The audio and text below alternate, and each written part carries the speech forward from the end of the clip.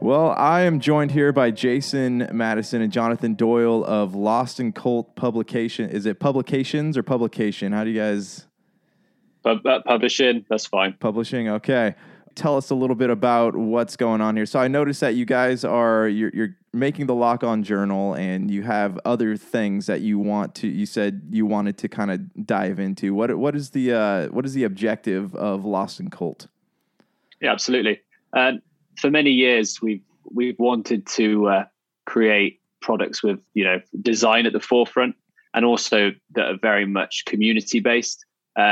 I speak to a lot of writers and artists that have trouble getting their content, for example, signed on a traditional website that's based on SEO. And we really wanted this to be a love letter to gaming. And we've allowed the writers to come to us with their pitches and stuff that they've said on like a personal level, they've not been able to, get signed elsewhere because it's too niche, too enthusiast, etc. And we really believe in people being able to tell their own stories. So, I mean, that's what we've gone with Lock On. Lost in Cult in general, the idea is it will be an indie publisher of physical media. So it won't just end at books and journals. We will extend in the future. And it's basically going to be, as I said, focusing primarily on design and bringing the community together. So I really like the idea of physical media. Like, I don't know about you guys, but I'm one of those people that I refuse to go silently into this all digital future. And so I don't know how stores are out there, but here, you go to Target or Best Buy or, wherever, or Walmart or wherever you get your stuff from. And there's their physical media section, their movies, their games, their music. It's all being condensed into one little section because everything's going digital. And that I don't know. It's not something that I'm a big fan of because I collect retro games and I love collector's editions, and I love having my hands on something physical, because you look at something like this is a good example. Do you have the Wii? Yeah, I did when it first came out. Yeah, and I noticed. I think that was the first time I was able to get into buying digital games on the storefront. So I instantly bought Super Mario 64 when as soon as I got the Wii. Yeah. But then I started noticing a little bit of a shift, especially when the PS3 came out. I ended up restoring a lot of my old PS1 library through the PSN store. Yeah. Because I didn't have those games anymore, and they were relatively cheap. But as time's gone on, here in 2021, I've got that kind of urge to be collecting the stuff I had as a child back in the 90s, in a physical form again because of that nostalgia value. And then that just makes me feel physical is so important to me. But John, I'm sure he'll want to say something or two about physical media. I'll let you take this on, John, if you want to say a few words. Yeah, absolutely. I'm a big believer in physical media, but primarily from a preservation standpoint. And accessibility. Obviously, the downside of digital being, everything gets lost on the web. I mean, it's a bit like stories. It's similar with Lock On. We're trying to make something that is permanent. Yeah. You can always. We don't want it to age either. I mean, so I do a lot of work for repairability of video game consoles. I do a lot of work for preservation, so testing software, disk code, etc., to ensure that these games in their 1.0 builds on the disk, they run smoothly. So in the future, when the digital servers go down and our only access point is what is legally stored on a disk, how are those builds? How do they play? I'm involved in communities getting our heads around how we can preserve content. Same with movies. I mean, I'm a huge fan of physical movies. Yeah. I mean, because really, in order to preserve this content, so many movies are now being spread across multiple platforms, and it's becoming really difficult to have any kind of movie collection. I mean, I think I've got about maybe 3,500-4,000 Blu-rays now. Jeez, of just building a wall of films. It's literally a library. I mean, my intention was I'm going to create digital backups, etc. But it's really about I believe that content should be accessible offline whenever people have access to it. And games themselves are in my opinion, are an art form. And I believe that really needs needs to be preserved. And if the more we shift to digital, the more that ability is taken from us. Digital isn't the devil that people make it out to be, in the respect that it works offline. The real issue is digital rights management and cloud and always online tech. That's what will damn video game preservation. We've seen so many video games now that have come out, and their single player campaigns have been linked to servers. So when they pull the server, the game goes with it. I mean, and that game is now, all the work that went into it, all the stories, everything is now gone forever. I mean, can you imagine all those retro games you just mentioned? Imagine if you could no longer play any of those because they were linked to servers. Yeah. I mean, that idea is, deeply terrifying to me. And that's why I've worked with so many different people to try and ensure this content is accessible globally. I mean, you said that you can see the sections are being reduced in stores. Yeah. And the reason for that is a lot of consumers have now switched their buying behavior to online.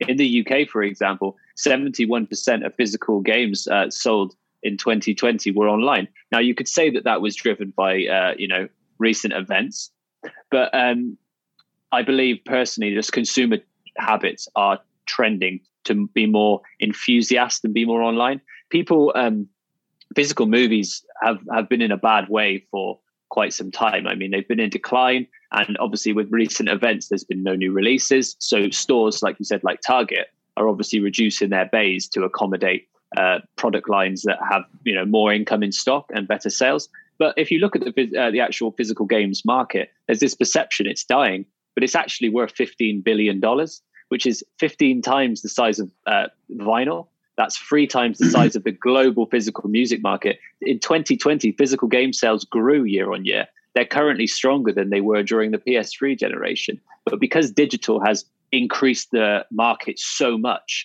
the percentage share is always looking smaller. I always use the analogy, I have 3 apples, you have 2. Tomorrow I have 4 apples, but you have 6. That doesn't mean I have any less apples, but you've just got so much more than me now.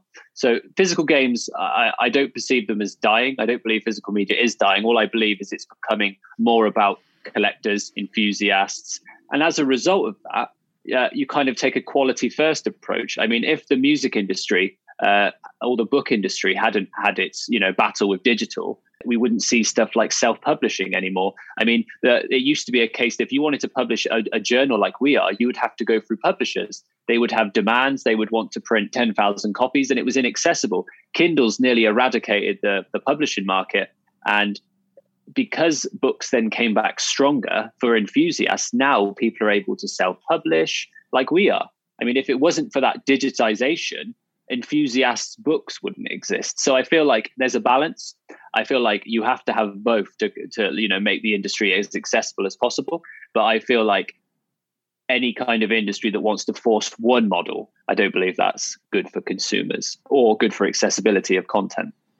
Yeah. Okay. So would you say that it's almost a matter of what you're exposed to? Like if you don't go to the store often and you're just on Xbox Live or PlayStation Network or whatever, you're getting bombarded with all these digital services as opposed to actually seeing physical media in store. I feel like it really depends on the game. I mean, if you look at single player games, they're predominantly physical media. I mean, in the UK last year, titles like The Last of Us were only 30% digital. And that's pretty reflective worldwide, to be honest. The trend globally is if it's a single player game, it sells well physical. However, we see less single player games. And obviously now we see more service games, more live service, and that obviously they lean heavily towards digital. And especially, for example, like Call of Duty now, FIFA, they have big incentives for you just not to buy a disc, for you to go digital, because you get, gold packs, you'll get extra guns, etc. And it's a real incentive. What we start to see now is it was similar with movies. Many years ago, I was a buyer for Blockbuster in the UK, and I was in the games division, so I used to deal with the analytical side of this. And what we used to see was for every 10 customers to 20 customers that would rent a film, one would buy. And so what that shows you is most consumers are only interested in convenience.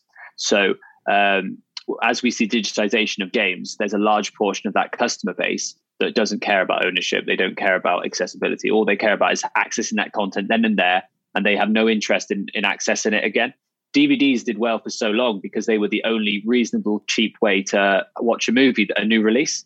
Now with streaming, you're seeing most consumers jump onto that. However, there is still a collector's base for books, vinyls, games, and they're what you call your enthusiasts. And I believe that's the market. What game companies are really looking at, they want 90% of their customers buying digital games, and they want an enthusiast base buying expensive collector's editions and physical media. That's kind of the sweet spot. You don't that way you're making the most margin from digital sales, but you've also got that, multiple billion-dollar market where you can sell your collector's editions and your steel books and and that way you keep the whole audience happy. There's music CDs have dropped several percent for the last 30 years to the point now where they went from tens of billions to now they're worth less than, I think it's 800 million. And with that, most companies, for example, Sony, they've supported them the entire time. They could have at any stage said, oh no, we're going to drop CD and just go all digital, but they didn't. And I feel that's important. People get carried away with, evil company, blah, blah, blah, when actually most of these companies wouldn't want to shut out a revenue opportunity unless it was pointless, if that makes sense. The only time I would see that would be an example like Stadia, something disruptive to the market that comes in that tries to shift the market. Obviously fails in this instance, but there could be examples in the future where a different market. But markets, again, it's all cyclical. Stuff comes around. We're all going for digital now, and then in 10 years we'll all be like, oh, I want to own movies again, or it kind of goes in circles, like with music. Right. Yeah. I mean, and that's kind of how I got back into retro gaming. Like I traded in, as a young, dumb kid, I traded in all my stuff that's worth tons of money now because I wanted to buy a copy of Halo 2. And now absolutely. I share that. I share that sentiment. I mean, I remember getting rid of my complete PAL Dreamcast collection to get the Xbox and GameCube when they came out. And nowadays, Dreamcast games and the consoles are worth a lot of money. Oh, yeah. So I'm now rebuying that stuff at a later point in life, and it's more expensive. Yeah, it's insane. Yeah, I mean, did you? So I bought a copy of Brave Fencer Musashi on PlayStation 1, and I remember I bought the game for $20, and then I ended up paying $75 on eBay just to get it back. Wow. Yeah. There's a real appreciation of value as well. I feel like there's two sides to that, isn't there? Obviously, there's the collector's market, which kind of grows and grows and grows. And also, because of digital, there's really no way of accessing that content now, legally. Yeah. I mean, obviously, there are emulators, etc. But legally speaking, the only way you can access a game like the one you've just said, or some obscure Japanese PlayStation 1 games like Harmful Park, you either spend £700 on the disc, or you find a different means. And I mean, you can access it at the moment on the PlayStation Free store. You have to set up a Japanese account. You have to buy Japanese PSN vouchers from Japan because they won't accept a credit card. You then have to download the file, and then eventually that server will go down, and that will be inaccessible to you. So, I mean, that's kind of the downside of legal digital means. It's interesting you say that because here in Europe and the UK, we didn't get Squaresoft games back in the day, like Brave Fencer, Xenogears, Tactics, Chrono Cross, Parasite Eve 1. So when I got the PS3, I made a US PSN account with using a random address and buying some PSN gift vouchers from PlayAsia.com, and then using all of that to get those games. Because I used to do a lot of importing when I was a child. So accessibility, it's something we strive for, isn't it, John? Absolutely. Yeah. Yeah. So like now I can go on to, you can make if you have like a VPN, like you can make, if you're like on Xbox, right, you can make a profile and like attach it to some account in Brazil, right? And you can like get access to stuff like that. So I mean, it's a lot easier now to like find things from other countries as opposed to when it was like back when definitely younger. I mean, with Nintendo Switch games, if you create a South African account, you'll find that the games are far cheaper than most other places in the world. Or, if you open up a Japanese eShop account, you've got more accessibility to a wider range of niche games at varying different costs. And you might just find some of them may have like, your preferred language on them. So, there's different ways of getting around things nowadays. just to get what we want to play. Yeah. But I guess it's we need to all strive for just making that as easy as possible, really. Mm-hmm. I mean, accessibility is king, isn't it? Really. Yeah. Obviously, there's risks. I mean, you download a digital file, you are literally linked to, so that every server has, digital rights management. So, you can sign up to as many different Switch eShop accounts as you want. And one day that content might be like the Wii eShop's gone now. Yeah. And there are so many games that are gone forever now. Right. Mm-hmm. And that could happen with the Switch. And that, I mean, in that respect, that is why physical media, and more importantly, why a console that can be set up and function offline is important for preservation. I mean, you just mentioned the Xbox and how you can set up different accounts. I mean, in 20 years' time, that'll probably be pointless anyway, because the Xbox Series and the Xbox One require the internet to activate, to even be set up. Mm-hmm. So we'll get to the stage where you won't be able to even repair those systems. To even use them, they will become e-waste. And that, whereas luckily with the Nintendo and the PlayStation, they can be set up offline. So there are methods around it, but you can buy all the Xbox discs you want in the world. But in 20 years' time, it's going to be really difficult to have a retro Xbox One, because it'll be just whatever works, whatever fails, that's it, unfortunately. Yeah. I mean, and you had made a good point. Like, that's why I was talking about the Wii originally, was the fact that, like, I had purchased so many digital games on the Wii shop, and like Mario 64, a bunch of old Zelda titles, and then that stuff's just gone, and they shut that forever down. And same thing, I'm hearing that there's a lot of fear with like Google Stadia users, the people who like bought into Stadia, and now that Stadia is being shut down. And then I know they have another 100-something games supposed to come out, and they're supposed to support it for the next few years. But like, what happens when they don't? So all that money you spent in the Stadia marketplace is just gone. Like, you don't get to keep the games. There's nothing physical to keep there. It's all streaming. It's like a corporate dream. This kind of dream that people, it's a bit like what's happening with the art scene, with like crypto art, etc. It's kind of this ideal scene that you can sell people a product that isn't there, that they have no rights over, mm-hmm. have no control over. They'll pay just as much money, and then any day you can take it away and they have no rights to stop you. It's kind of like that corporate dream, isn't it? To have that perfect product that people will never own, you have mass control over, which right. I think, I can't imagine there's any villains cackling, coming up with these plans, but it's a scary concept. Yeah. I mean, I'm sure it's not like people, like you said, people not purposely coming up with it. It's just an infrastructure that wasn't meant to support things once a system shuts down.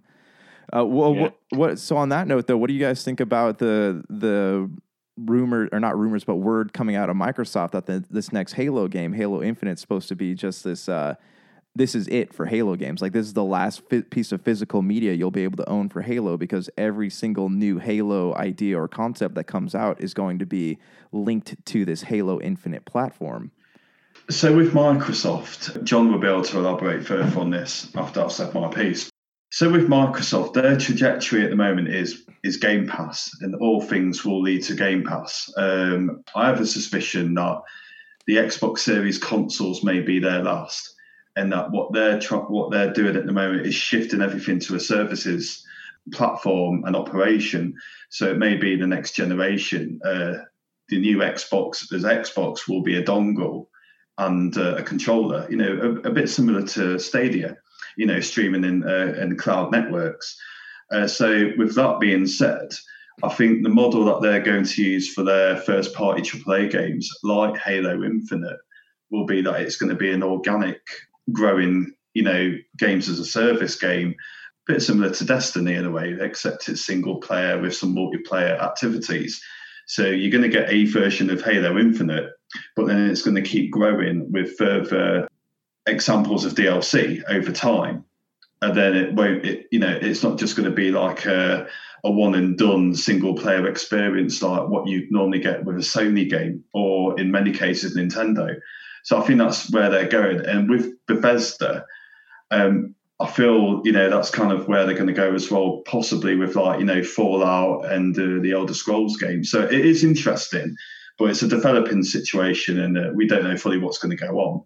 Yeah. So it's anyone's guess, really. So do you think that they could try this stuff and then have it not work, and then kind of just go back to a different? I think that's the inevitability, really. You have with the market, Xbox have been forced into this position. people forget that like the Xbox One generation was really, really bad for business, and their software sales absolutely tanked.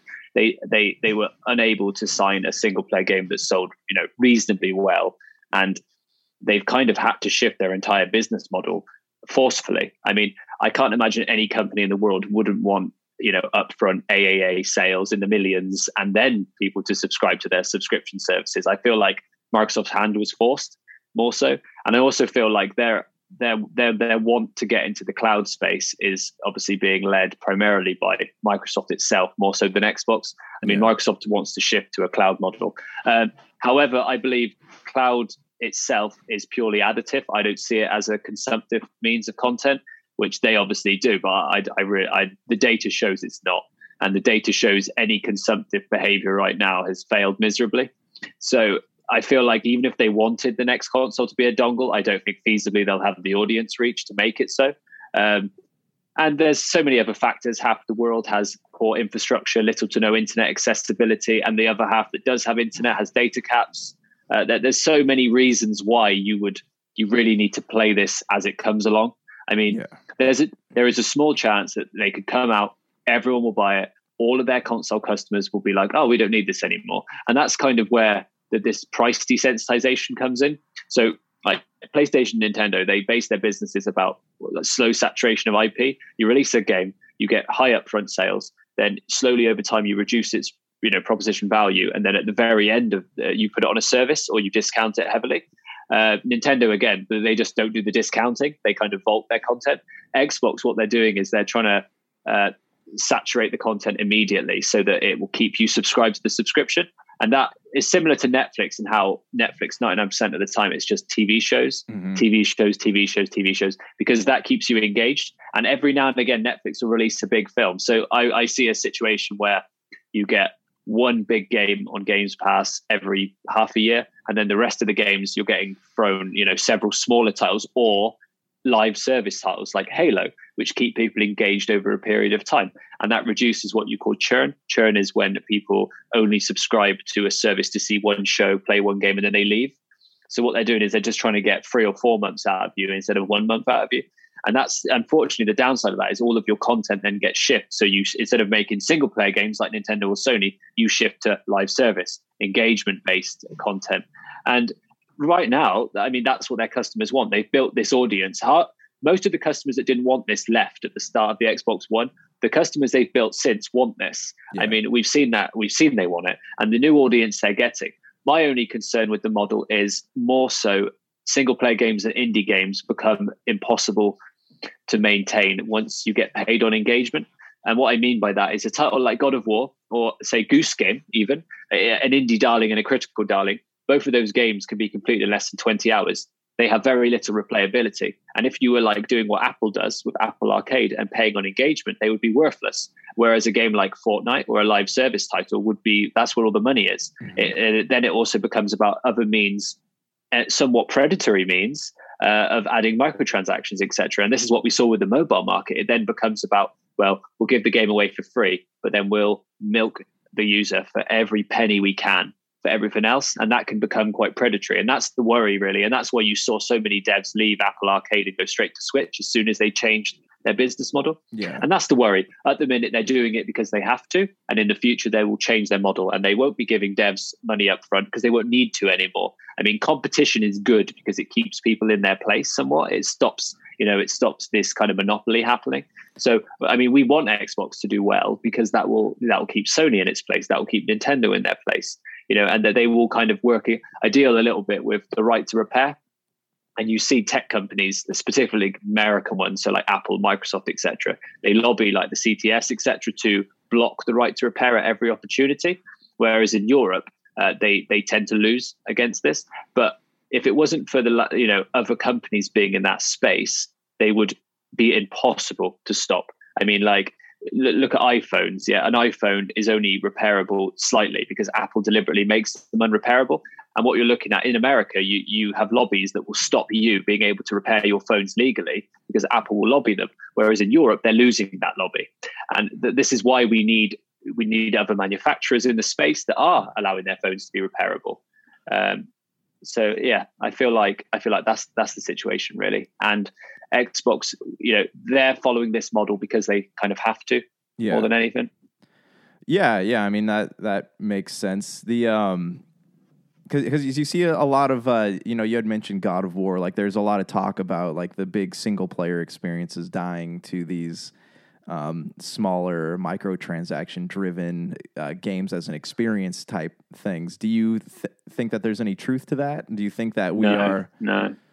I mean, when Sony started doing the PlayStation 5, they did a lot of dev documents, and one of the documents was like single player games are dying, lol. And then it went in to tell you how that's complete fabrication. I mean, look at Nintendo and PlayStation. They're both nearly at the strongest positions they've ever been, and they're leading with single player games.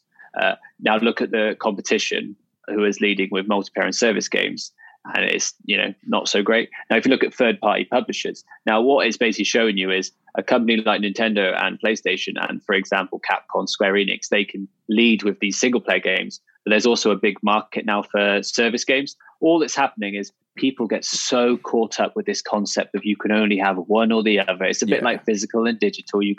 Markets are not zero sum; they are the sum of many parts.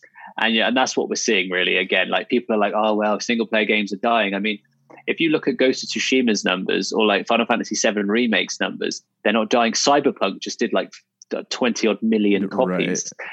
They're not dying like by any means. If anything, this is probably a rejuvenation of the single player. I mean, there was a time at the end of the PS3 where things started to look a bit concerning. And then the PlayStation 4 did really well. The Nintendo Switch has done really well. And they've kind of shown that was really nonsense, that kind of perception that they're dying. I feel like indie gaming is also really growing the single player market. There's a lot less single player games now. That's because budgets have risen. However, the ones we are getting, they're very quality focused. So I feel there's always going to be room in the industry for single player games. Now, from a preservation standpoint, we just need to keep pushing for those games to be available offline. I mean, recently, PlayStation released Horizon on PC, as I'm sure you'll be aware, and they released it on GOG with no DRM, which is fantastic.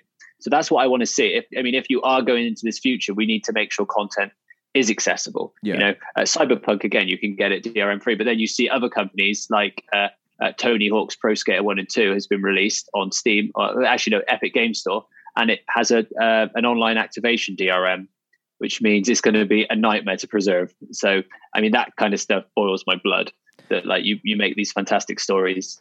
Well, okay. So, I mean, we'll get back to Lost in Cult here in a second, but like, what do you think the purpose of that is? So what do you think the purpose of having a game where you have to be all online is? Cause like, I've seen that too. Like I'm out in Texas and we just had I don't know if you guys saw on the news, like the ice apocalypse like hit us. Yeah, I saw. Yeah. We were fortunate enough to still have electricity. So I was like playing games while everyone else around me, it was all out of power and their water's turned off and all that. So I was on Games Pass though, trying to play stuff or even just playing something on a disc, like Assassin's Creed Valhalla. And as soon as the internet's gone, I can't even turn it on anymore. Yeah, it varies per system. I mean, from our tests we do on the PlayStation, provided when you put a disc in a PlayStation system or you put a cartridge in a Nintendo Switch, it is not regulated in any way by the internet. And PlayStation, Nintendo actually they don't want external DRM in their games, if that makes sense. Yeah. So they will they have their own basically, and that's why you see, for example, Call of Duty on PlayStation and Xbox can be played offline, whereas on PC it has to be connected constantly. Mm-hmm. The companies will say it's for piracy means, but piracy is such a non-issue now versus what it used to be. Yeah. I mean, piracy is the reason we have stupid laws like you have a law in America that you can't replace disk drives because of like tamper chips and stuff, but that's not been a thing for like 10 years. And now you can't repair your own disk drives because of this ridiculous law that someone set 20 years ago. And I feel like that's kind of what PC manufacturers are kind of up against. There's all this digital rights management, and they believe it's to control the flow of piracy. But I feel like all it really does is hurts the consumer themselves. I mean, what benefit did you get when your internet went down and you couldn't play your single player game that you paid money for? I mean, absolutely none. Nothing. And it's a bit like a week ago, Xbox Live went down. And if you didn't have your console set as your home system, you couldn't set an Xbox up. You couldn't play new games. You couldn't play anything on your Games Pass. It became useless. And this is why people I hear the argument a lot, well, just get better internet, but that's not the point. At any time the internet can become inaccessible. There are whole countries with like terrible infrastructure and etc. And linking offline content to the internet just seems bizarre. And it's damning to preservation. I mean, Diablo 3, if it wasn't for the console versions, that game will one day be unplayable. It'll be gone forever because it pulls assets from the servers. I mean, I don't think most people know this, if that makes sense. They don't know this stuff exists, so they don't really care. And it's only when you present them with it that they're like, oh, yeah. You know, if you tell them what's your favorite game, oh, by the way, there's a possibility in the future we'll be in a system that will never let you play that game again. And suddenly people start to care a bit more. You have to explain it very simply to people because, you know, the argument, oh, just get better internet. And then we explain, oh, well, actually, it doesn't matter if you get better internet. I've got fantastic internet, you know, and then they're like, oh, actually, yeah, I'll never be able to play that game again. You know, what's your favorite game? Halo 2. Well, imagine you could never play Halo 2 again. That's the possibility you could be facing. And that tends to make people come around a bit more, I feel. Yeah, well, I mean, because like I got 2 kids, and like I want to be able to like show them all the stuff that like I grew up with, and you know, my biggest, I understand that. Yeah, and like my biggest fear is that, I mean, that's why I'm like going around trying to collect all these retro games, but like my biggest fear is like I won't be able to show them some of like the modern gen stuff when they grow older and they're more into video games. Yeah, I mean, it's a challenge, but we're trying our hardest. I mean. Every time a game comes out with this ridiculous DRM, we try and push back against it, etc. And trouble is, you're against giants like Activision. I mean, like Crash Bandicoot 4 is coming on console, it's DRM free. On PC, it's coming to Battle.net. I mean, again, online activation, and then it comes down to preservationists, etc., who have to find ways to bypass these, you know, digital locks for content they paid for, which is the worst part. I mean, putting a time limit on a purchase was it Amazon who recently said any digital movie you buy from us you don't ever own, and we have the right to just take it from you at any one time. I mean, that's terrifying. It's ridiculous. Because especially if you drop there, and you know, there are movies like, for example, there's kind of an out there one, but Three Ninjas, right? A movie way back when. That's one of my favorite kids. Right?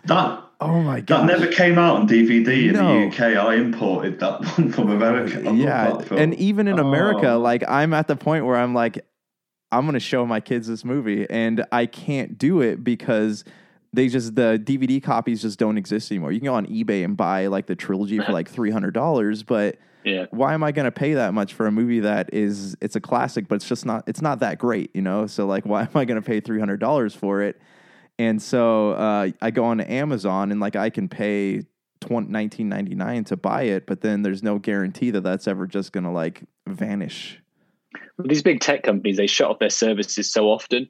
I don't get used to any tech company's products because they always turn them off. They're like, oh, well, we promise you're going to keep these ebooks forever. And then they're like, oh, by the way, we're shutting down and you're going to lose all your ebooks. Sorry about that. And you're like, oh, okay, brilliant. Well, I just spent £400 on comics, you know, and you're taking them away from me. And right. I feel like I don't want to invest in anything on digital platforms unless it's a rental. I mean, that's probably why Xbox are leaning towards Games Pass, because it is basically a rental service. Yeah. And they're still provided they still offer games for sale that work offline, we shouldn't really care. Like the bigger issue is that they, you know, have online DRM setups for their systems. I mean, that's the real, because it doesn't matter if you paid for it; it works offline if the system can't be used. Does that make sense? Yeah. So imagine you get Three Ninjas, you're super excited, you finally get it, and then you go to put it in and say you go to put it in your player, and then your player doesn't work anymore. So you've got the movie, but you can't watch it anyway because the player's broke. Thanks for checking out the PCC. You know, the Pop Culture Cosmos. We'll be back in one moment. Check out what's been going on with the Pop Culture Cosmos Show and the PCC Multiverse. That is by far my favorite because it's also character driven and the stakes are high and there's much more of a mystery and intrigue to it. A game like Wolfenstein, which people are saying are one of the most socially important video games of the past 10 years. Catch our shows on radio worldwide 7 days a week or at any time on Podbean, Spotify, Apple Podcasts, or on over 30 more podcast outlets. Well, so that's a big thing with us. I don't know if you guys have played Assassin's Creed Valhalla, but like when I play an Elder Scrolls game, like I am saving after everything I do in that game because like there's no autosave in there unless you're like going into a town or city or something. With Assassin's Creed Valhalla, if you are not connected, so I played for about like 6 hours one day. Like I'd never do that ever. So I'm like, I felt pretty accomplished, and their autosave system only works if you're online, if your internet's working. And then otherwise you have to do it manually. Yeah, and so like I didn't know this though, and so like I went to go, I just assumed that it saved, and so I shut it off, and I lost 6 hours of gameplay. So, no. Why does that exist? Why is that? It's arbitrary. There is no excuse you can tell me why you need a save system that needs a DRM. I mean, that makes absolutely no sense to me whatsoever. I mean, it's not like it's some dynamically server-powered AI. It's just an autosave feature that's been around since the PlayStation 2, I imagine. Yeah. It just seems ridiculous to me that you would implement stuff like that. Yeah, it's absolutely insane. Because how does it benefit the consumer at all? How does that benefit your playability? No, it doesn't. It just makes me not want to play anymore. Like I honestly, I haven't. I turned the game back on since then, but I haven't like gone and redid the things that I've already done. Like I'm kind of just walking around in the game finding treasure and stuff, but like I'm just unmotivated to play it now. I think a lot of things are just getting lost. I think I read this week that with Destiny 2. I don't know if you guys have played a lot of Destiny before, but they're now going to start getting rid of some of the earlier parts of Destiny 2 and then just keep the story going for the more recent expansion. So parts of the game that you may have cherished or played a number of years ago, because it's a live service game, they'll just get lost to the ether for you to never be able to access again. And then I've also found it odd recently with the upcoming physical release of Final Fantasy VII Remake integrated for PS5, the DLC is not going to be on the actual disc. Oh. It's just going to be a digital-only section. So I think that's why John's work is quite important. We tried to raise the issue with Square Enix over the internet and make more people aware of it. Because a lot of people won't know about these things unless you do your research and you're connected to the right people on the internet. But it's just a shame, really, for preservation. You're invested in something which you want to be a complete product, but in some instances, the disc isn't going to have the complete product on it, so that part of the game might get lost to the internet in years to come if the servers went down. Yeah. That's right, what I've said, isn't it, John? Oh, I'm on the right track, I think. Well, that's like you buy things on the Nintendo Switch physically, and you get the little cartridges. But then they say you buy something like the Borderlands collection or the BioShock collection. They only come with one game on it, and you have to download the other like 2 or 3 pieces to it. Yeah, I mean that's sorry. Yeah, so I'll let John continue in a sec. So, for example, Final Fantasy X and X-2 HD Remaster, in the Western world, you'll find that FF10 is on a cartridge, a small capacity cartridge, but X-2 is a digital download. Whereas in Asia and Japan, and with Asia, some territories in Asia not having an eShop to have access to, you get to both games on the one higher capacity cartridge. You'll also find with some Japanese Switch releases, if it's like a multi-game release, all the games will be on the one cartridge, whereas in the West, like you've mentioned, you'll just have the one game on the cartridge, then the other games is like an additional digital download. So you are getting a lot of instances where a physical release may seem like the complete package to you at face value, but in reality it isn't. For example, with some Switch games, if you've got a 2017 cartridge version of, Zelda Breath of the Wild, that's not actually the most recent complete version of the game. A 2020 release of the cartridge may have all the previous patches on it. So with things like this, it's about who you know and what research you do. Right. But John, you can further elaborate on that, can't you? We test Switch carts, and as the production runs go along, they actually update the patches on the cartridges. It'd be nice if other companies did this with discs. So, like, if you buy Breath of the Wild today, it'll be completely patched up to date. It won't have the DLC on it, but it'll have all the latest patches which fix glitches. So, and I mean, Nintendo are good at doing that. And you were just saying about Asia. I mean, the East has a lot higher ownership than like the West. The West is more like consumable, throwaway. Like you'll not a lot will slide in the East in terms of this. They have really high ownership tolerance, and you see that with the East is one of the few places where CD digital downloads only just overtook CD. Jeez. I mean, CD, like in Super Audio CD, nobody really buys them in the West, but in Japan especially, it's extremely popular. And physical media in Japan is the dominant sale. I mean, any game that sells, you're looking at 70, 80% of it is physical media, guaranteed, no matter what the title is. It's usually, so Asia has really high ownership. They also obviously, so that means they have high enthusiasts as well. But anyone that buys stuff in Japan, books sell really well in Japan. Movies are expensive because of licensing, but they do have real strong enthusiasts, but especially games and books. I mean, there's real high attachment, and music. Like, there's record stores everywhere in Japan. CDs, Super Audio CDs. Most of these companies like Sony, Pioneer, Panasonic, Technics, they're only making this stuff for the Japanese market, and bringing it over to the West is like you can have this as well kind of thing. I mean, nobody in the West really, Asia's huge for it. And finally, the only thing you need to bear in mind is two things. First of all, Nintendo, they don't really care about publishing outside of first party and second party. And when I say second party, I mean games that they have marketed. So The Witcher 3, Monster Hunter Rise, Skyrim, they're complete on cart because Nintendo has been involved in some way of the publishing aspect of it. Other games like Borderlands, they don't really care.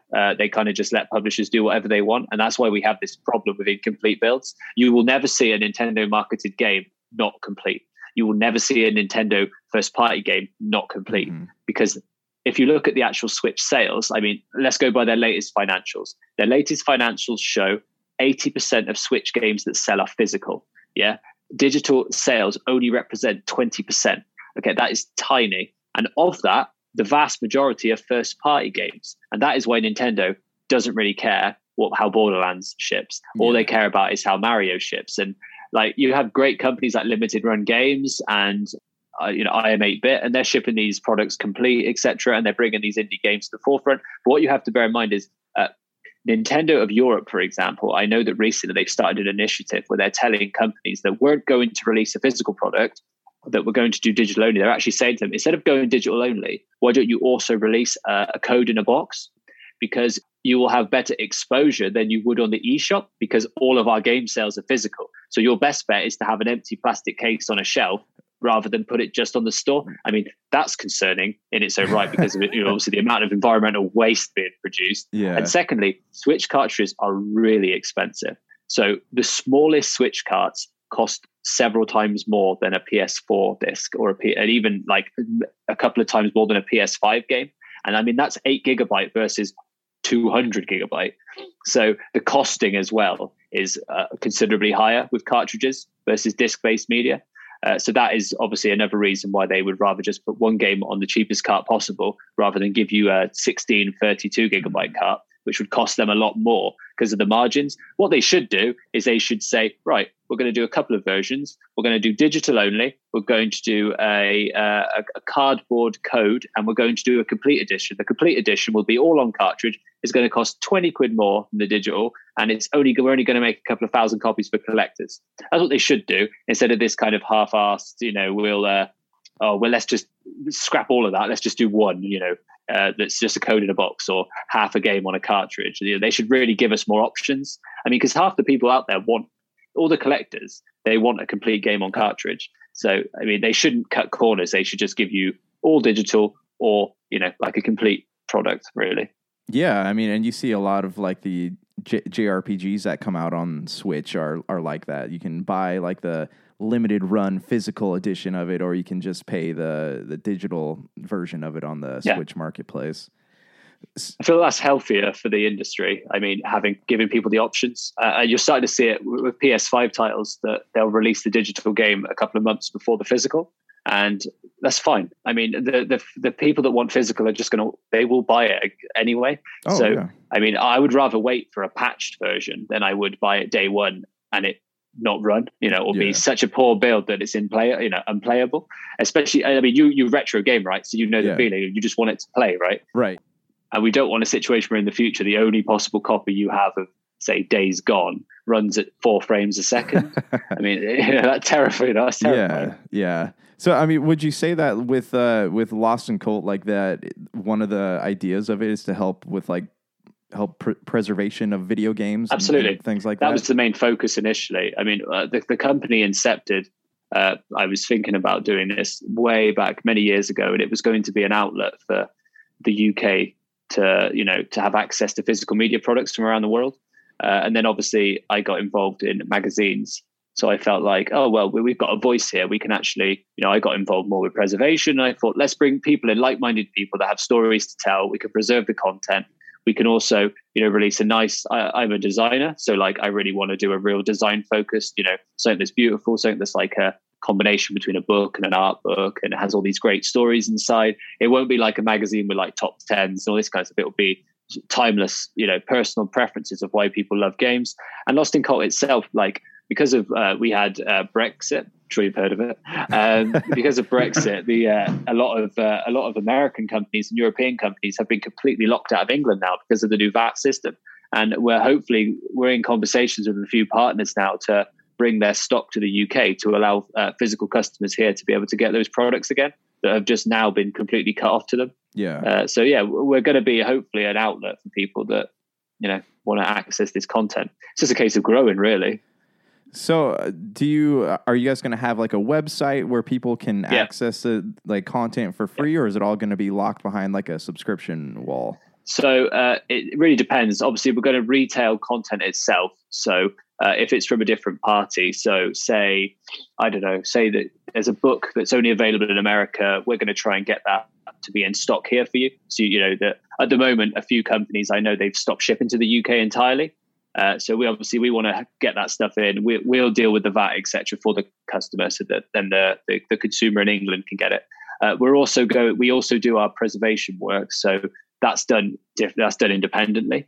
But in terms of Lock On itself, we offer different methods of content. So you've got digital files for people that don't want to deal with shipping, that consume, they don't want to deal with actually having a physical product, and then we go all the way up to our hardback edition, which has real nice custom artwork. And the plan for that in the future really is to grow into more of a service model where if you buy a product from us, you get several months worth of content as well as that product. Does that make sense? So you buy a book from us on Kickstarter, and what you'll get is we're hoping to get like some audio content, some video content, some digital images, and you'll be given that over the course of those months until you get the actual product in your door. And then if you choose to come back again, you'll get more content. So it basically keeps you entertained for a period of time. You're not just buying a one book and that's it.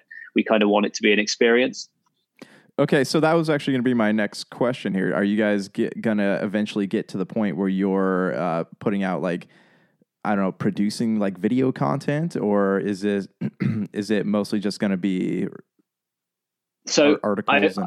I do a little bit of photography, but probably more so we would do like we are with the tech side of it, where we find content creators that need a voice, and we try and get them, to come aboard, and we try and fund them to do it via us. That's the dream, really, is to get content creators that haven't had an opportunity to talk about X, Y, Z, and get them into an audience that is interested in that. Mm-hmm. And then we can fund it. I mean, the amount of people that have said to us, like some of our writers now have said, like their pitches, they got turned down by so many websites. They got offered to be paid purely in exposure, or artists that have been paid on, we can get you likes, or, and we basically said to our artists, they were like, so what do you want? What would you like? And I'm like, whatever you want. We're giving them complete creative freedom. That's awesome because I mean a lot of writers out there, like I've being in the freelance space, like I've encountered that too. Like as much as I love video games and I love talking about like mental health stuff related to video games, but like you try to pitch something like that and like, well, we would rather you talk about Marvel, and as much as like I love Marvel films, I'm just so tired of talking about it. So it's when I hear what you guys are doing, that I think that's really great that you're like allowing these creators and writers to have their own voice in a space where people are so picky about like what they want to publish. We considered doing a website, etc., but like it immediately went away because there's no. We don't want to do adverts, and we don't want to do SEO, and we don't want to have to do clickbait. We really just want to make a product that can tell people a good story. So the most feasible option for us was to do a tangible product that we can incorporate all of it into one place. So, I mean, some people do like, for example, a Patreon and you get posts, etc. But like, we feel the best method really was to bring all of this content into one format, and that being Lock On.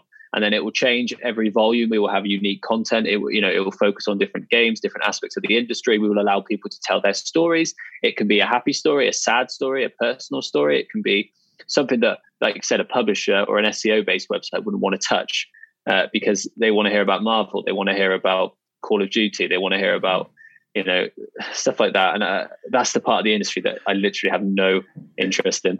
Is that aspect of it, to be honest. There's so many great. There's so many great stories out there that need to be told, and that people might not even know that that's something they're interested in until they come across it.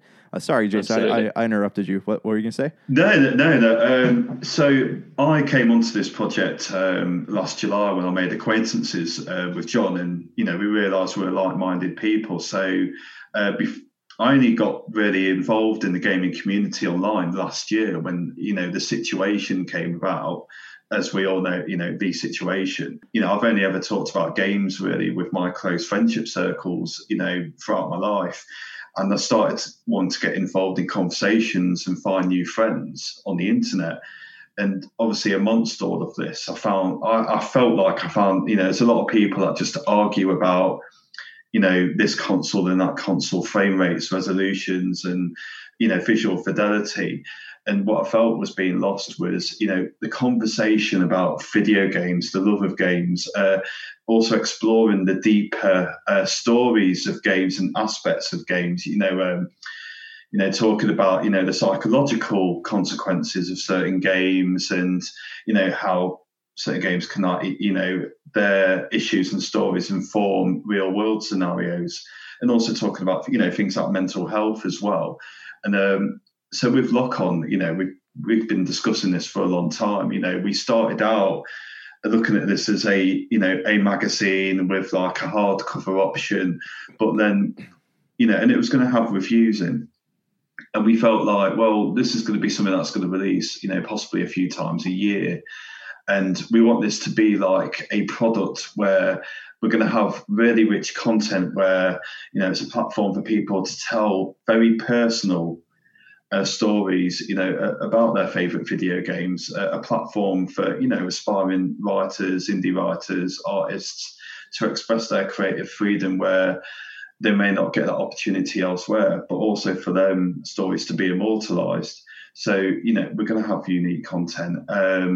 We're going to feature, a lot of games and systems where we look at the very deep and thought-provoking issues. And that's what Lock On, in a sense, is also about. It's also about community, because 80% of our content is going to be from those indie writers and artists. And, we want to make that very clear as well. Yeah, we're going to have some really, well-known influencers do contributions towards our products with Lock On. But that's kind of the direction we're going in as well.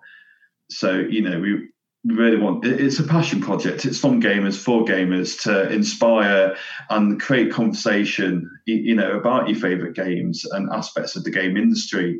But also, we hope that the content that our readers will find in our books, they'll be able to relate to. It'll remind them of, games or conversations they'd have with friends, in past time. We want it to be a very healthy and nurturing ground for talent and content. For example, an individual who's done some artwork for our front covers. Through that, he's now been given a great opportunity at a studio to work as a concept artist. So we're hoping that people can get discovered through us as well. John, can you further elaborate on that? Yeah, I mean, I've waffled on too much. No, it's fine. No, I mean, yeah, if that's we awesome. can give people exposure, I mean, that's the best thing that can come out of this. I mean, you have to start somewhere. I mean, if you give people an outlet to make something they love, that's the best way of them showing themselves and showing the best of their ability, really. Like I said, if you force someone to talk about something they're not really interested in, you're never going to get the best out of them. So video games are important because they tell such incredible stories and they're so personal to everyone.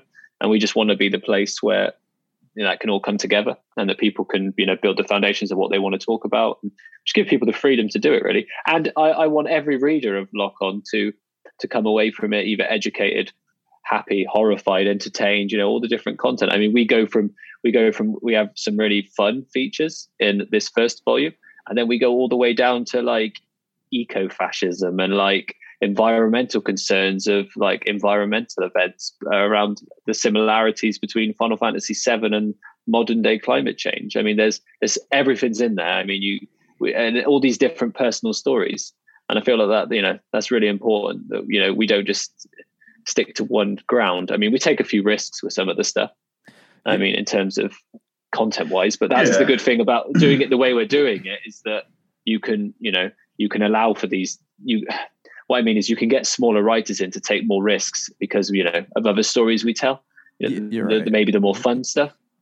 Right. And you guys aren't tied. You're not tied to any gaming publishers. Nope. So you don't have those marketing shackles around your wrist. You can kind of just take chances and do what you want. We said in the beginning, we're not going to feature any game that's non-preservable. Mm-hmm. Outright. So it doesn't matter any publisher that comes to me and says, will you, talk about our mobile game? No, we won't. Not if that game is not preservable and in the future generations are unable to play it or it's inaccessible. So we won't talk about those type of games at all. So we're, sticking to our morals of that one. Yeah. And I'll be honest, when I got a Kickstarter email for Lock On drop into my email box and I instantly got goosebumps reading about it because this is the holy grail of gaming journalism right here. It's not, there are so many voices that get lost in the midst of Sony versus PlayStation. This game's good. Yep. That game's good. Let's market to Ubisoft. Let's market EA. All these corporate interests that you don't hear the more humanizing aspects of gaming. And that's what we felt the same. And that's why we did this. We're going to be covering a lot of gaming history. For example, in the first volume of Lock On, we're going to be doing a big retrospective on the PS1 with contributions from, John Linneman of Digital Foundry, Ryan Mystic, My Life in Gaming, and also Adam Korolik, who's going to be writing about his unique perspective on the Nintendo PlayStation prototype. So we're going to be covering some very obscure facets of, the PlayStation 1 history. Stories that probably just been lost in the fastness of the internet, because we want this to be a really collectible item that, you can feel proud to have on your shelf or in your book collection. And then it's reference material that you can come back to time and time again. And then also, having stories and features in there which also raise awareness of other, issues related to gaming. We want to touch on mental health, climate change, and also in the first volume, we'll be touching a lot on accessibility. So, you may have seen an update where we're going to be having an interview with an individual called Sightless Combat. And he's an activist with accessibility, and he'll be talking about how he played through The Last of Us Part 2 blind, but making use of the innovative accessibility features that they've incorporated into that game. So, it's just about creating awareness and also, how do I put this? A massive sense of community. So Yeah, and we've got a few stretch goals in there. So we were going to put reviews into the book, which I touched upon earlier. But if we did put reviews into the book, it would kind of, age the product in a way, because we want this to be timeless. So if we can hit some of those stretch goals, we may look at reviews in the future to go alongside the book as like a little pull-out magazine. Yeah. But we just got to see what happens, basically. And so you had talked about community a lot. Like I don't know how you guys feel, but I feel like, you go on these big websites like IGN, Polygon, Kotaku, even, like the communities that they have giant communities, but they are so like toxic to each other. Like it's full of people like making fun of the articles or making fun of each other. And like with Lock On, I feel like you guys have the potential to really create a community that comes together over healthy interests and healthy ideas to have like really great conversation that doesn't end with somebody like making fun of somebody's mom or, something even more drastic there. I mean, that's the issue with internet anonymity, isn't it? You kind of create these toxic circles of people. And like, I can't imagine half the people that are toxic online even really care about what they're saying. I think, to be honest, it comes down to just being aggressive for the sake of being aggressive. Yeah. I feel like we want to cultivate an audience of people that, is interested in the stories. And I feel like because of what we're doing, it'll be more tailored. Like you can avoid all that toxicity. You can kind of come together with like-minded people. Mm-hmm.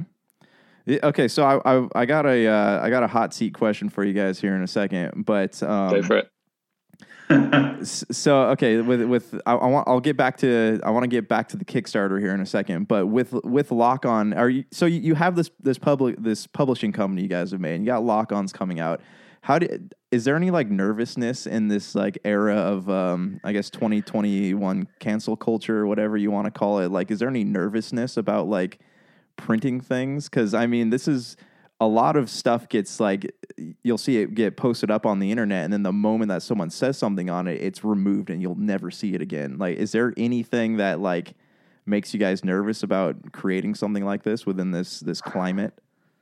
Oh, really? I mean, it's my, I own the company. Yeah. I'm not anyone's beck and call. Yeah. Then that's good.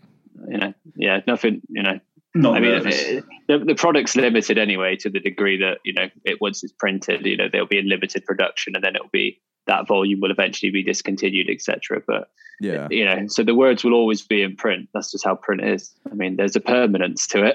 Yeah, right. So, yeah. And this is the kind of like, I don't know, this type of publication or this type of journal is I think something that the world needs. Like it's important to have voices like that. I mean, with a journal as well, I work at a university here in the UK, and I'm around academics a lot, and I'm a graphic designer like John, so I have to put together quite a few publications for print sometimes, which are a collective of academic journals. So we have a lot of research going on, and a lot of these, research topics, some are quite controversial. But so with Lock On, we want to tackle hard issues, current issues, current affairs.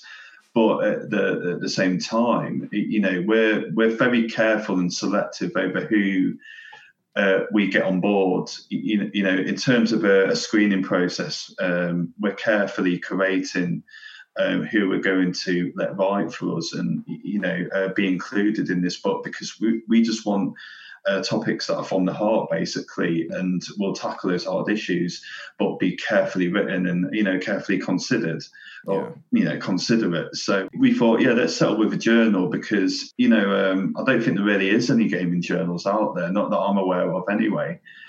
So we just want this to be an honest product that's going to resonate with anyone who's passionate about video games. You touch upon people on the internet having arguments, and I'd like to think that, many of them, they're just venting off, or that many of them are just, they are passionate about video games, but there is definitely an audience there.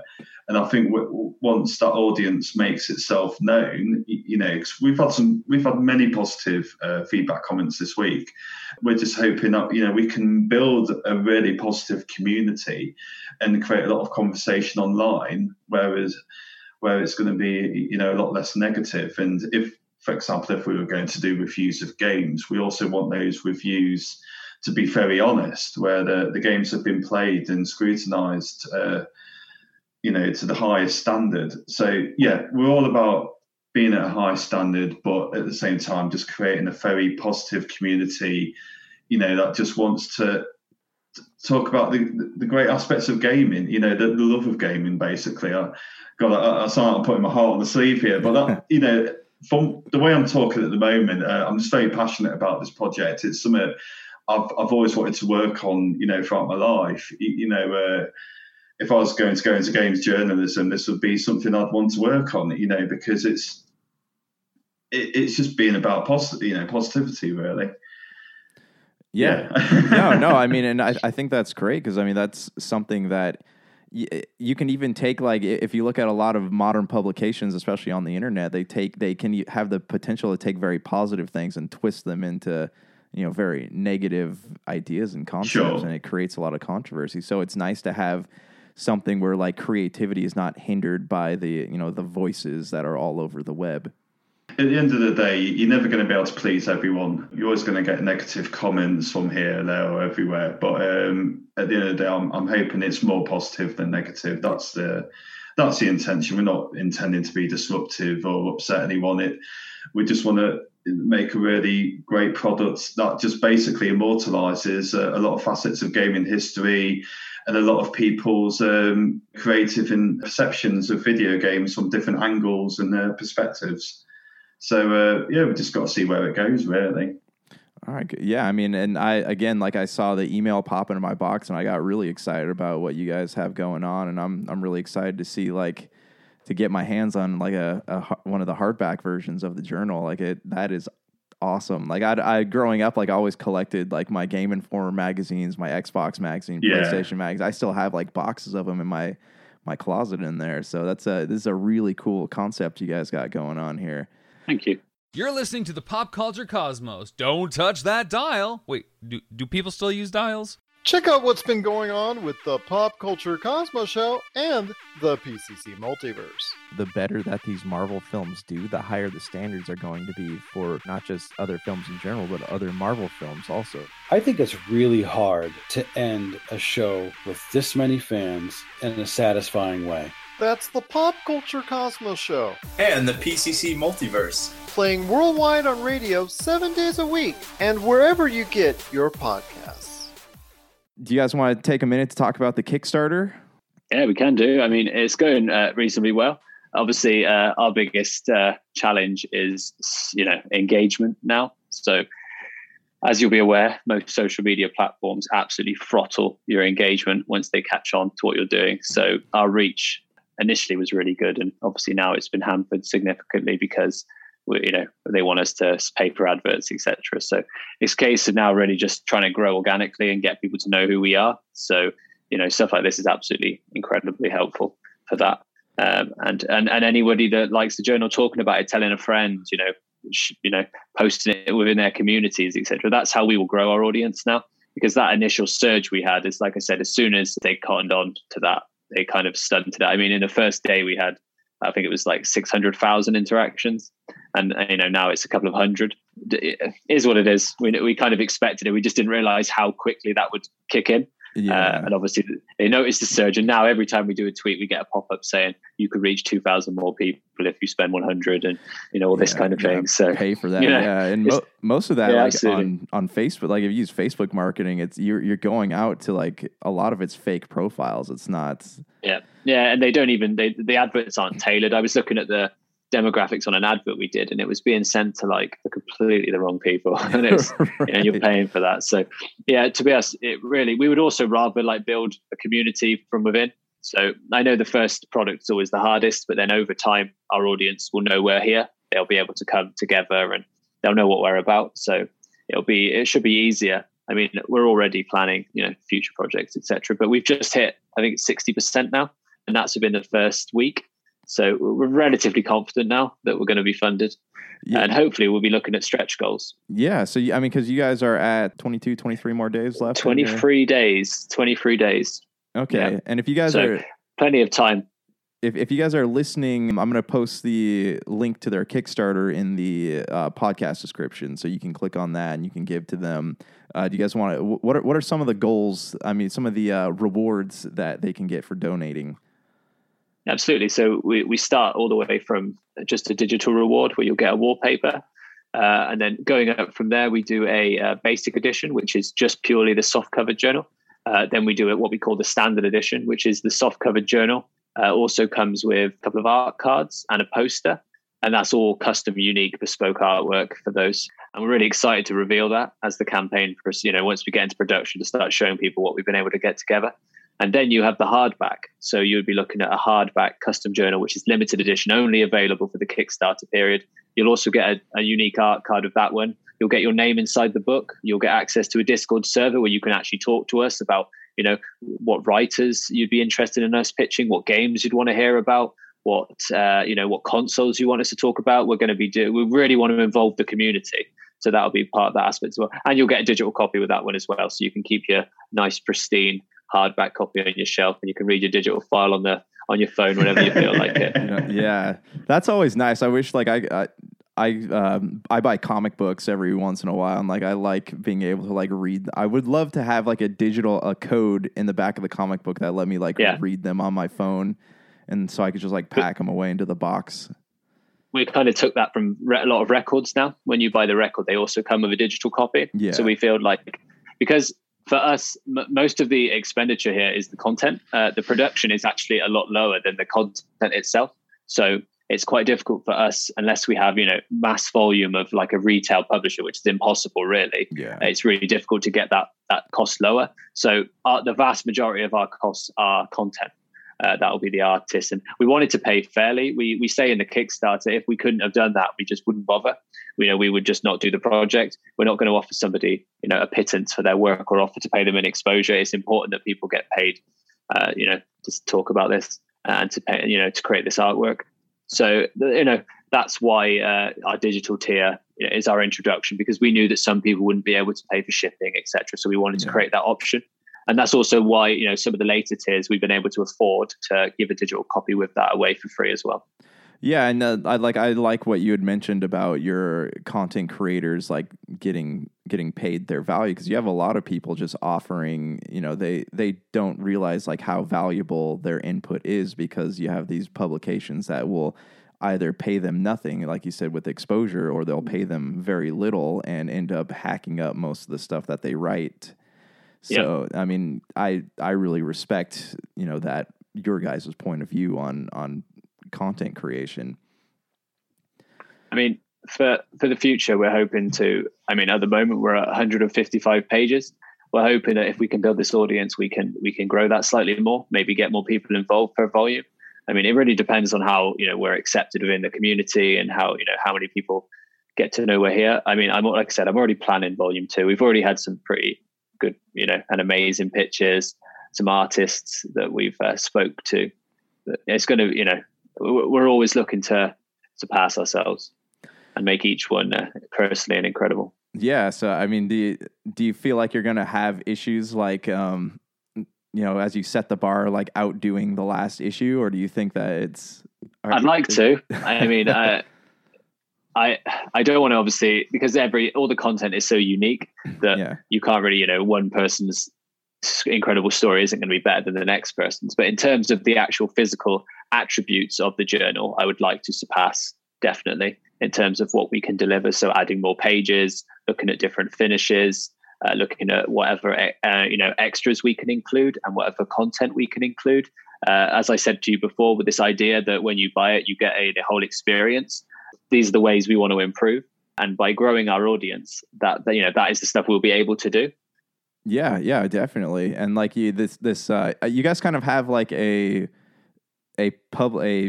publication for the people by the people, and that's something you don't really see a lot of in modern publishing.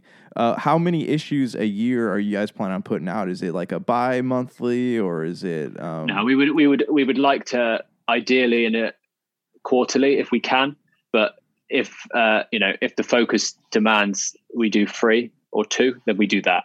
We would rather do 2 or 3 thicker, heavier involvement content, then we would rush them out, if that makes sense. Yeah. We're not on a time scale here. So if 1 year we release a couple, 1 year we release 4, it really depends how the content comes into place. We're not going to rush anyone. The stories need to organically come to people. We don't want to just start forcing content. Mm-hmm. So as they come, basically. Quality over quantity. Yeah, exactly.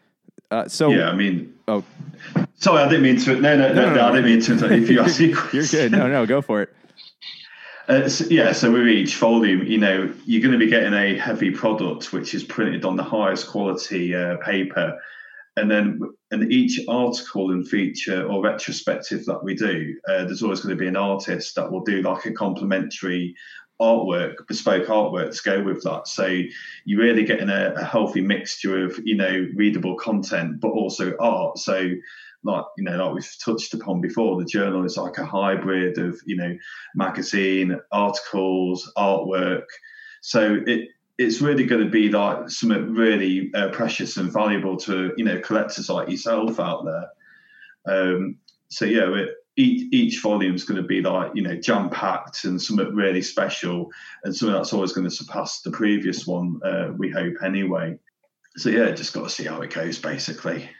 Yeah. I mean, and it sounds like you're also like putting out a product like with a PlayStation Magazine or whatever it is. Like you read through that and like that's it. Doesn't really have any other rereadable quality to it. But with this, is something that like you keep mentioning, you can keep going back to it, and it's something that you can enjoy over a longer period of time as opposed to just like a regular magazine. Yeah. Absolutely.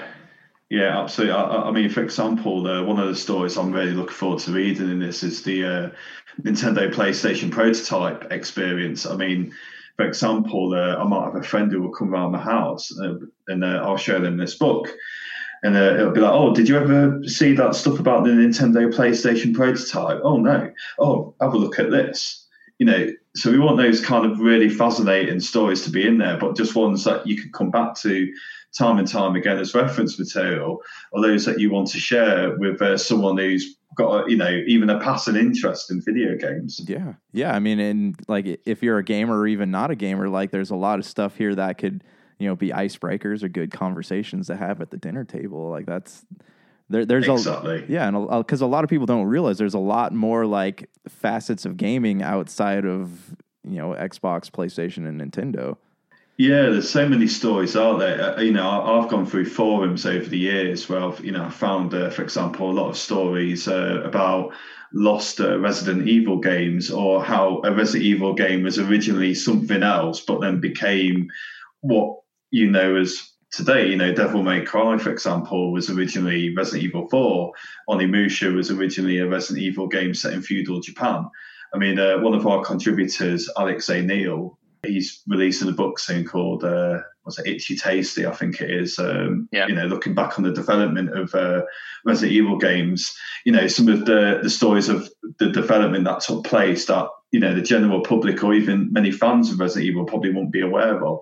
So we want to kind of get those kind of things in the book as well. Just the stuff that's really obscure and fascinating and discovery type. So it's always going to be stuff exciting to come to when it comes to Lock-On. Yeah, and we'll try and maintain that quality throughout its lifespan. Yeah, a lot of niche history in there. Yes. Yeah. Before we close things up here, like I want to ask, what are you guys currently playing right now? Like, what's your jam with video games at this current juncture in time? You go first, Jace. I'll probably play I tell you, at the moment, I do not get to play games as much as I used to, with having commitments. So on the PS5, I'm trying to wade my way through Demon's Souls still. I'd start it again because I couldn't get past a certain boss fight. I play my Switch Lite a lot. So if I'm spending time with my partner, I can play that with her. So I'm playing Grandia at the moment, which I never played as a child. And I regret not playing it as a child because it's a really great JRPG. And every weekend, I'll normally spend like 3 to 4 hours to myself just getting an old retro console out or one of my many mini consoles and just playing like a really old game from my childhood or something I've never played before. So I'm playing Jet Grind Radio on the Dreamcast. Oh my at the moment, gosh, or such Jet a Set great Radio. game. Yeah, Jet Set Radio, as it's known in other parts of the world. Yeah. So that's me. What about you, John? I've been trying to get all the stars in Mario 3D World, which is great fun. I skipped it on the Wii U actually, so I'm glad to be going back to it. I actually recently played Little Nightmares 2. That's awesome. That is a cool game. I love Tarsier. I mean, I love that kind of hidden lore aspect of games. It's probably why the Souls series is like my favorite series of games, because like I like to, after I played a game, to go on YouTube and be studying the lore for like the next 6 months. So yeah, Little Nightmares 2 was full of that, and that's a really great experience. So I played Little Nightmares 1. I've been like wanting to pick up Little Nightmares 2. I got a back catalog of games I'm trying to like get through, because I'm one of those people, like I don't like to, like I got a buddy of mine who will just play everything. Like he'll play 10 minutes of something, 10 minutes of something else. Like once I'm like, oh no, I can't. Yeah, that's because I have story OCD. So once I'm like committed to a story, I have to finish it before I'm out. Yeah. So I've never understood that. But Little Nightmares 2 is definitely something that I want to play. Did you guys pick up anything for Mario Day? Like, do they have any sales going on out where you guys are? Yeah, we had the digital sale, but to be honest, I've kind of been getting the Mario stuff as it came out. I bought the Mario 35th anniversary collection, and I've been playing the 3D World.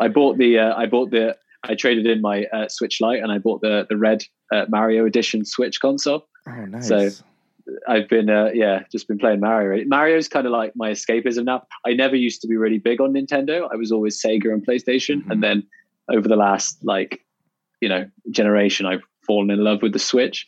And I'm suddenly, as I've got older, I've suddenly latched on to like the simplicity of Mario games and stuff, and you can just switch off. So I like to play a serious game, like I'm dabbling in between, like I said, Little Nightmares 2 or Control on PS5, and then I'm jumping back into Mario just to chill out in between. You can just leave your brain on the door, can't you? And just play that. I wouldn't say that about Mario 64.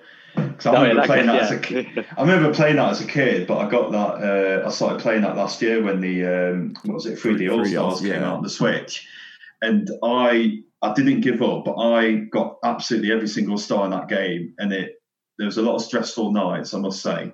Not going to bed on time and just trying to do all these jumps just to get those stars. 'Cause it's not an easy game in some respects. No, but the game still feels innovative and fresh today. 2020, 21. Yeah. As it did back in 96, 97. Yeah, it's a very timeless game. Like, because I got 3D All Stars as well, and I'm sitting here like showing it to my kids, and like I've got slight Joy-Con drift on my right Joy-Con, so I'm like I'm on that level where you're trying to pick up Bomb and toss them, and I can't do it. So every time I try to go by him, I'm sliding instead of picking him up, and like my kids are going, why can't you do that? I'm like, leave me alone. Joy-Con drift's a nightmare. I mean, that needs to be resolved ASAP. Yeah, because the Joy-Cons are crazy expensive. Yeah, the DualSense has the same problem. They're using like really cheap and outdated parts in these devices. Considering how expensive they are, this really needs to be clamped down on. But all they're doing, instead of clamping down on it, they're just changing their terms and conditions so you can't sue them. Yeah, I mean, it'd be nicer if they actually just fixed the problem and made it, more durable parts. Yeah, right. Okay, so issue 1 of Lock On, when can we expect to be able to get a hold of that? We're hoping to ship by July. We've got a good plan. I mean, we'd like to get out sooner, but we're setting a tentative, in case of Brexit situations or something we're not anticipating happening. Yeah. But most of our content creators are already underway. So it really is just assembly and production for us once we get funded. And like I said, we're already pre-production in Volume 2, based on if Volume 1 gets sufficiently funded. Yeah, I mean, and like I said, like it's a very beautiful product, and I love what you guys are doing, and this is something that I feel like a lot of people will end up getting behind, and I see a lot of growth for something like this. Yeah, hopefully. I mean, the enthusiast book market is a growing market, so hopefully more and more people find out about us. Yeah. All right. Do you guys have anything else you want to push before we sign off here? As I said, keep an eye on our website, www.lostincult.co.uk. and that will be where we announce new products, etc. And on our social channels, which you can find us on Lost in Cult on Twitter, Instagram, and Facebook. Okay, and I will have all those links in the podcast description, so you can just click on those or copy and paste them into your search bars. Jason, it's been fun, man. Thank you for joining us. John, thank you. Yeah, thank you. I honestly like it. This has been a blast. I'd love to talk to you guys again sometime. If you ever feel like jumping back on the show here. Oh yeah, awesome. No worries. It was a pleasure. I appreciate it, guys. Thank you very much. Thank you very much. Absolutely.